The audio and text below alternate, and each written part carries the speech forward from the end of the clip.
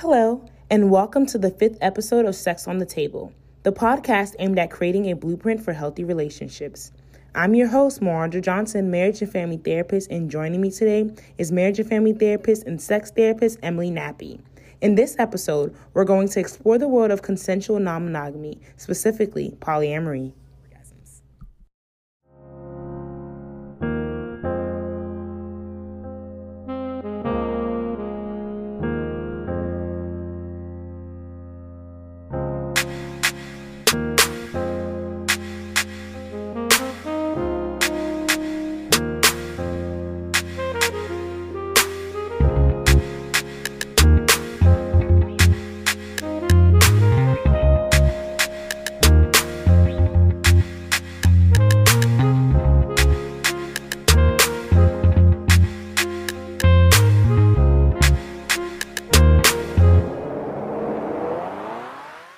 So today we're going to be talking about polyamory. And Emily, she practices polyamory, but we also have, I don't know if you have any clients that practice that, but I do as well. So we're just going to talk about it and let the world know what it is. Yeah, I'm definitely going to do my best to balance my personal feelings about polyamory with my kind of more professional and theoretical feelings about polyamory. Right. Okay. So definitely feel free to address it either way. Okay, so let's get into it. So Emily, what is polyamory? Oh boy, you gotta start with the biggest question. I know. So polyamory, if we're gonna break it down, means multiple, that's poly, and amor is the root of love, so Okay. multiple loves. Okay. And that's how you can distinguish all the language and the wording around polyamory, polygamy, non-monogamy. All of these are different semantic terms.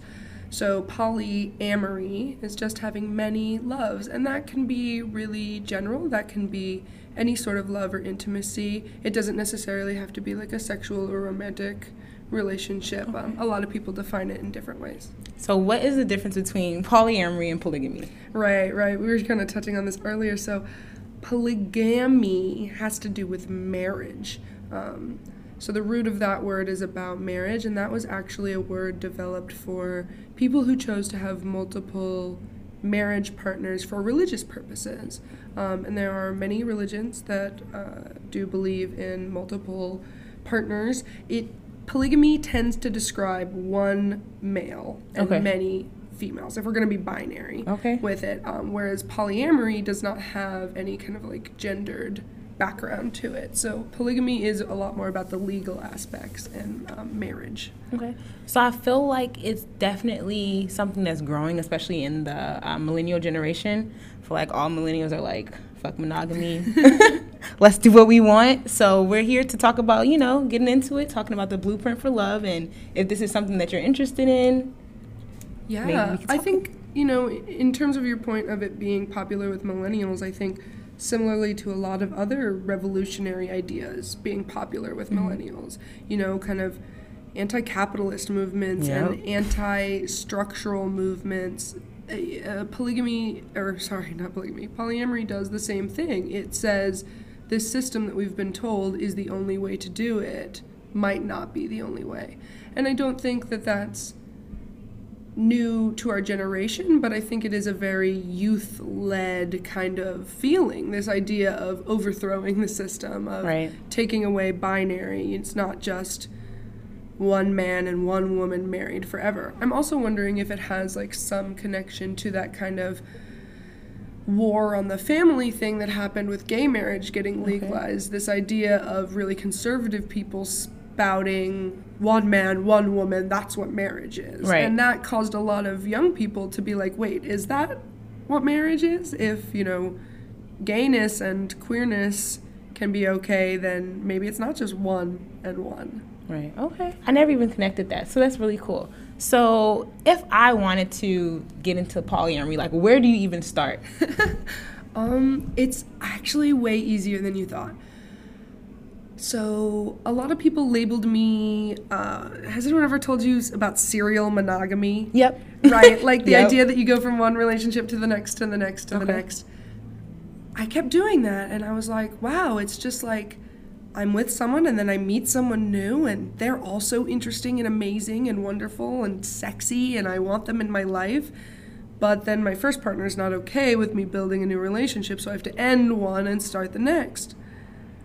But then I was like, what if I didn't have to end the other one? What if I could just see both people and care about them in different ways and build different relationships with them, and everybody would be okay with it? And it really comes down to being completely honest and only moving forward when everybody feels comfortable and everybody knows what's going on. So it's kind of like just dating a bunch of people in a row, except that you can do it all at once. You know, you can have one date on Monday and one date on Friday with the different people. Okay, sounds fun. So you would say that the core values or like the basis of polyamory is honesty? Oh, absolutely. Okay. There's still ways to cheat and lie and break your partner's trust in polyamory. Like, it depends by which partnership, like what boundaries you set. But for some people, it's like, oh, I want to know everything. And some people, it's like, I don't really want to know everything, but I want to know when you're going out. Gotcha. Right, so there's different levels of honesty that you set up, and if that doesn't happen at the very beginning of deciding to be poly with a partner, it's not going to make everybody feel good, because there's going to be boundaries that are crossed if you didn't set those rules beforehand. Okay. I know a lot of times in class, like learning as clinicians, they talk about having our couples establish different contracts, whether it be verbal or like written. Mm-hmm. Some couples like to send emails to their partner. So do you guys do anything like that? Absolutely, and it depends on your personality. Like, some people are going to, you know, come into a relationship having been poly before, and they know what works for them and what doesn't work for them, whereas other people might be totally new to this idea. And that's a really important thing when you're a solo poly person who's trying to partner with people who may have not been poly before, may not have experienced it, because each time setting those boundaries is going to look different. Mm-hmm. I've never personally like written them out, but I always have like a very long conversation about every possible scenario. So what happens if I see you the day after I see this person? Mm-hmm. How much do you want to know about sexual things? How much do you want to know about romantic things? Because for some people, it hurts more to hear about romance. Right. And for some people, it hurts more to hear about sex. And that's just like, that's a personal thing. So yes, I think contracting is a great thing to do. And if it makes people feel more stable and comfortable, then it should be done in writing. But I don't think that everybody does it that way. Okay. So what does, you said like that first conversation, what does that even look like? What does it sound like? Is it heavy? Is it just up to the two people? So it really, no, it's not heavy. It should be really honest and freeing and like go over everything. So here's my thought, is that I mentioned something earlier, like solo polyamory versus like a couple deciding to become polyamorous as a unit. Okay. Right? So someone who's solo poly chooses to identify as poly themselves, and whenever they go out in the world, like that's what they are. And that's how I identify. And it's taken me a while to realize that, because some of my first poly experiences were I was already dating one person, and we decided we both wanted to also see other people. Okay. And that's a lot harder, similar to like what we talk about blended families, because you're used to rules being one way, right, and then you have to shift them to be something else. Okay. So that conversation can be a lot harder than like I'll do it on the first date. Like, I'll go on a first date with somebody and be like, hi, just so you know, I have several partners in this state, several partners in another state. I love them all. Okay. They're very important. We all relate in different ways, some sexual, some non-sexual. And I hope you're okay with that, because I love to talk about them. Okay, so, like, what if they have never, because I'm just thinking of a situation where, like, they've never really explored polyamory or even heard of it. Like, I would want to get up from the table and run at that point by hearing all of that. Like, what? Yeah, people tend to really understand when I say, like, I chose these people and these partners because I am impressed by them. I respect them. Okay. I think highly of them, and I want them in my life in every type of way that they can be. So they tend to be able to emotively respond. The only time I ever had a really bad response was this guy basically was like, honestly, I don't have enough self-esteem to be able to do that. He's like, I know that about myself, and I would get too jealous, he said. And I was like, well, thank you for letting me know so we don't have to go through all that drama. Right. Okay, so with the whole jealousy idea, I have a client that practices polyamory, and she explained it to me like in the most beautiful way of just saying like, loyal, right? It's like a lot of this, that like rhetoric that we get fed, like that's what love is. It's loyalty, and it's only this person. So it is really uncomfortable when you first start out to even say, here's what happened. Or you'll be like, I went on a date. And then in your head, you're like, I don't want to tell them I had sex. Yeah. But you have to be willing to be uncomfortable. You have to say, I need you to know that we did have sex, and I want us to talk about it if there's something you need to talk about, you know. And it depends on your partner if they're going to be okay with that or not. And if that doesn't happen, omission can feel like lying, right? Gotcha. Yeah. And that's another one of those things that's really damaging. Let's see, 5. You can give me 3 or 4. Yeah, I guess the next thing is just committing to being straight up with other people. Like I said, I bring it up on the first date. I'm not going to go on a couple dates with somebody and then be like, oh, just so you know, right? So it's that commitment to being able to label it and feel comfortable in it, whether you're labeling yourself as solo polyamorous or saying, like, my partner and I practice this. Like, are you okay with that? Because it's an invitation. Like, you can't force anybody to be okay with your polyamory, or you can't force anybody to be chill with getting into your open relationship. You know, it really needs to be an invitation. And a lot of times that invitation comes with education, like what you're saying with me. Like, you wouldn't even know where to start sometimes. Like, I might go on a date with somebody who has no idea. Right. Yeah. Okay. And we talked earlier before the podcast about different types of polyamory. So you want to tell me a few, or like the most common ones? Yeah. So there's a really phenomenal flow chart that kind of covers how all the different types of polyamory and non-monogamy can intersect. Because not all non-monogamy is polyamorous, because it doesn't have to involve love. Gotcha. So kind of, we've touched on a lot of these before. You can have people who are married and committed but choose to have sexual liaisons on the side, and their boundary says you can do whatever you want sexually as long as it doesn't become romantic. Gotcha. Then there are people who say the opposite, you know, you can do whatever you want, love as many people as you want, but have sex only with me. Or there's people who are like, okay, we're together when we're together, but when you're on business trips, you can do whatever you want. Gotcha.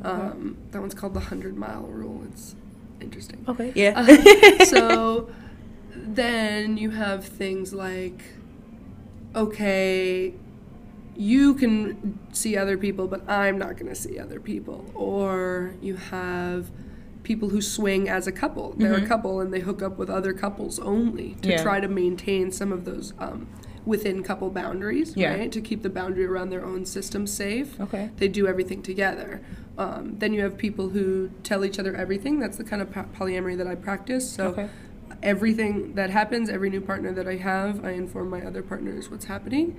On the opposite end of that, you have people who do like a don't ask, don't tell kind of, like, oh, you had a great night, great, I'm so happy for you, and now you're here with me, right? Do you think that is like, why don't you practice that? Like, do you think that could lead to, like, you know, jealousy and kind of the other uglier sides of things, or do you think that it's just depending on the person? I think some people believe they're better at compartmentalizing than others, and I think that has, for me, it hasn't worked because I'm not very good at shoving things down. Gotcha. I'm not very good at, like, keeping secrets or not sharing things I'm excited about, especially. And so I actually make it a point that people know that I love to talk about my people because I think they're so interesting and just magical. But so for me, it doesn't work just because, like, personally, I just love to talk about stuff. I like to bounce ideas off people and share stuff. Yeah. But if you're more of like a secretive kind of stoic person, you might not want to share everything. And if your partner has like a really deep level of trust for you, that can be totally fine.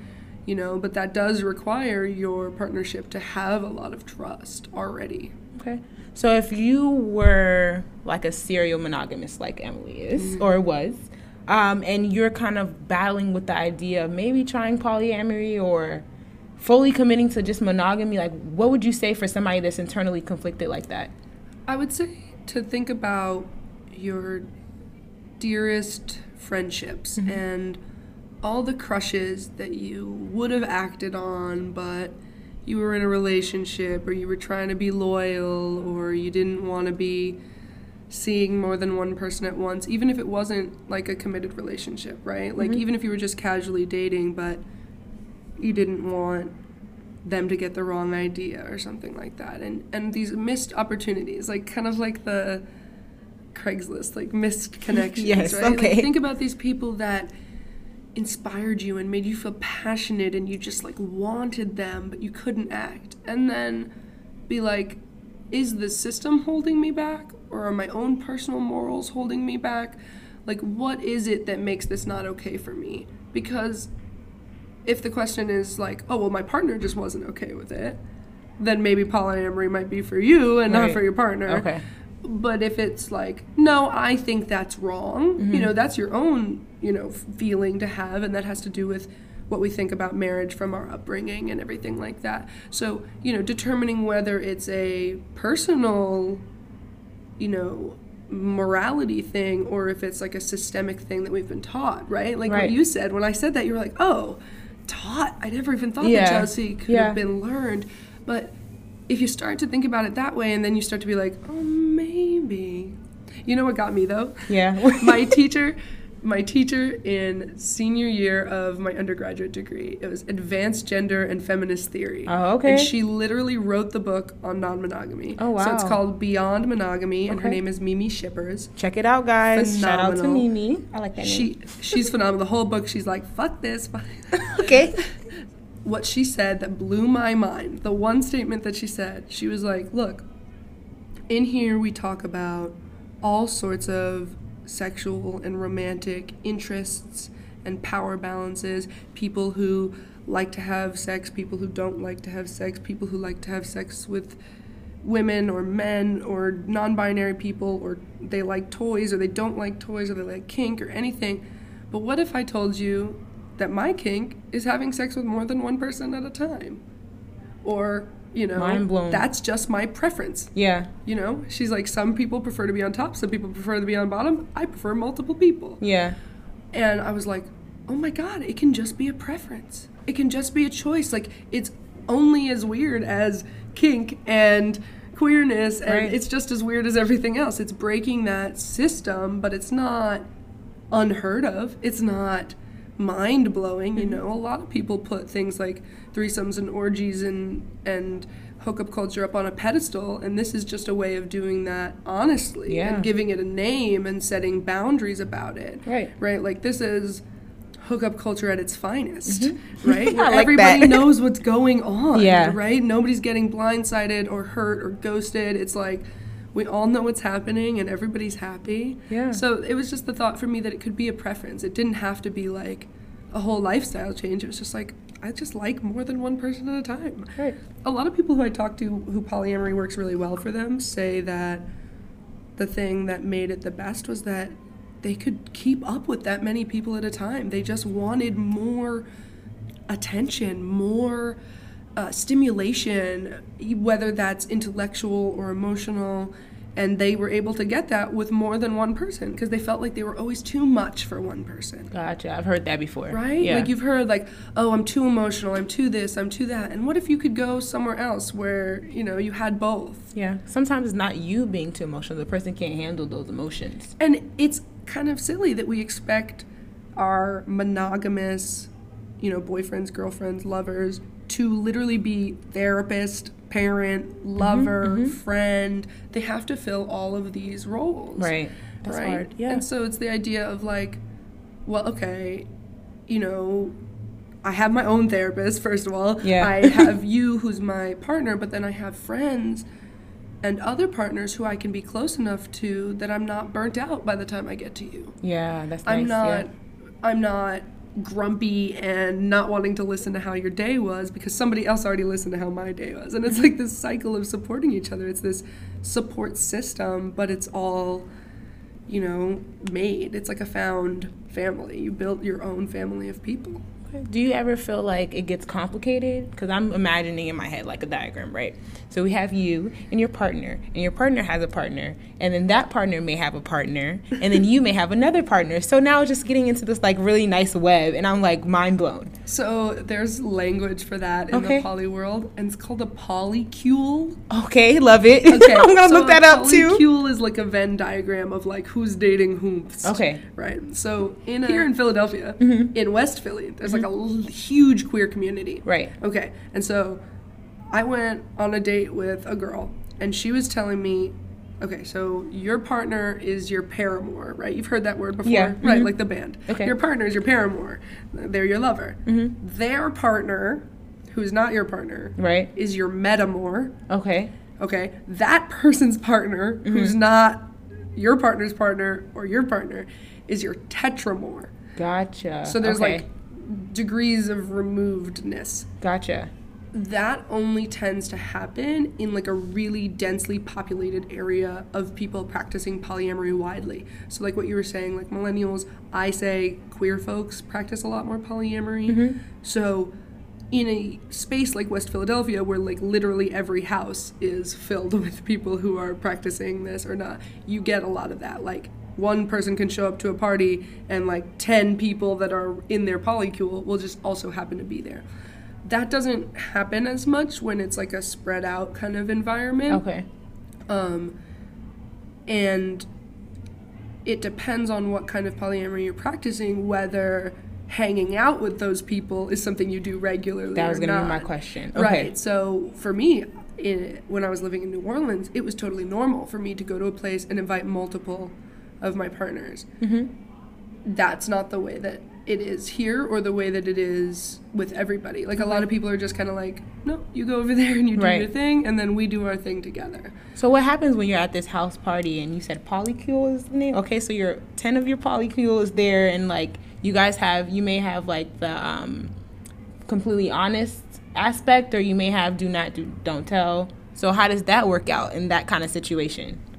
Usually pretty well. People have a lot of compassion and understanding. I think the question is always like, who are you going to go home with? Oh, okay. So like, it's like we can all hang out and have a great time, and the likelihood is that you probably have interests in common, right? Yeah. Like if two people love the same person, they probably have something in common.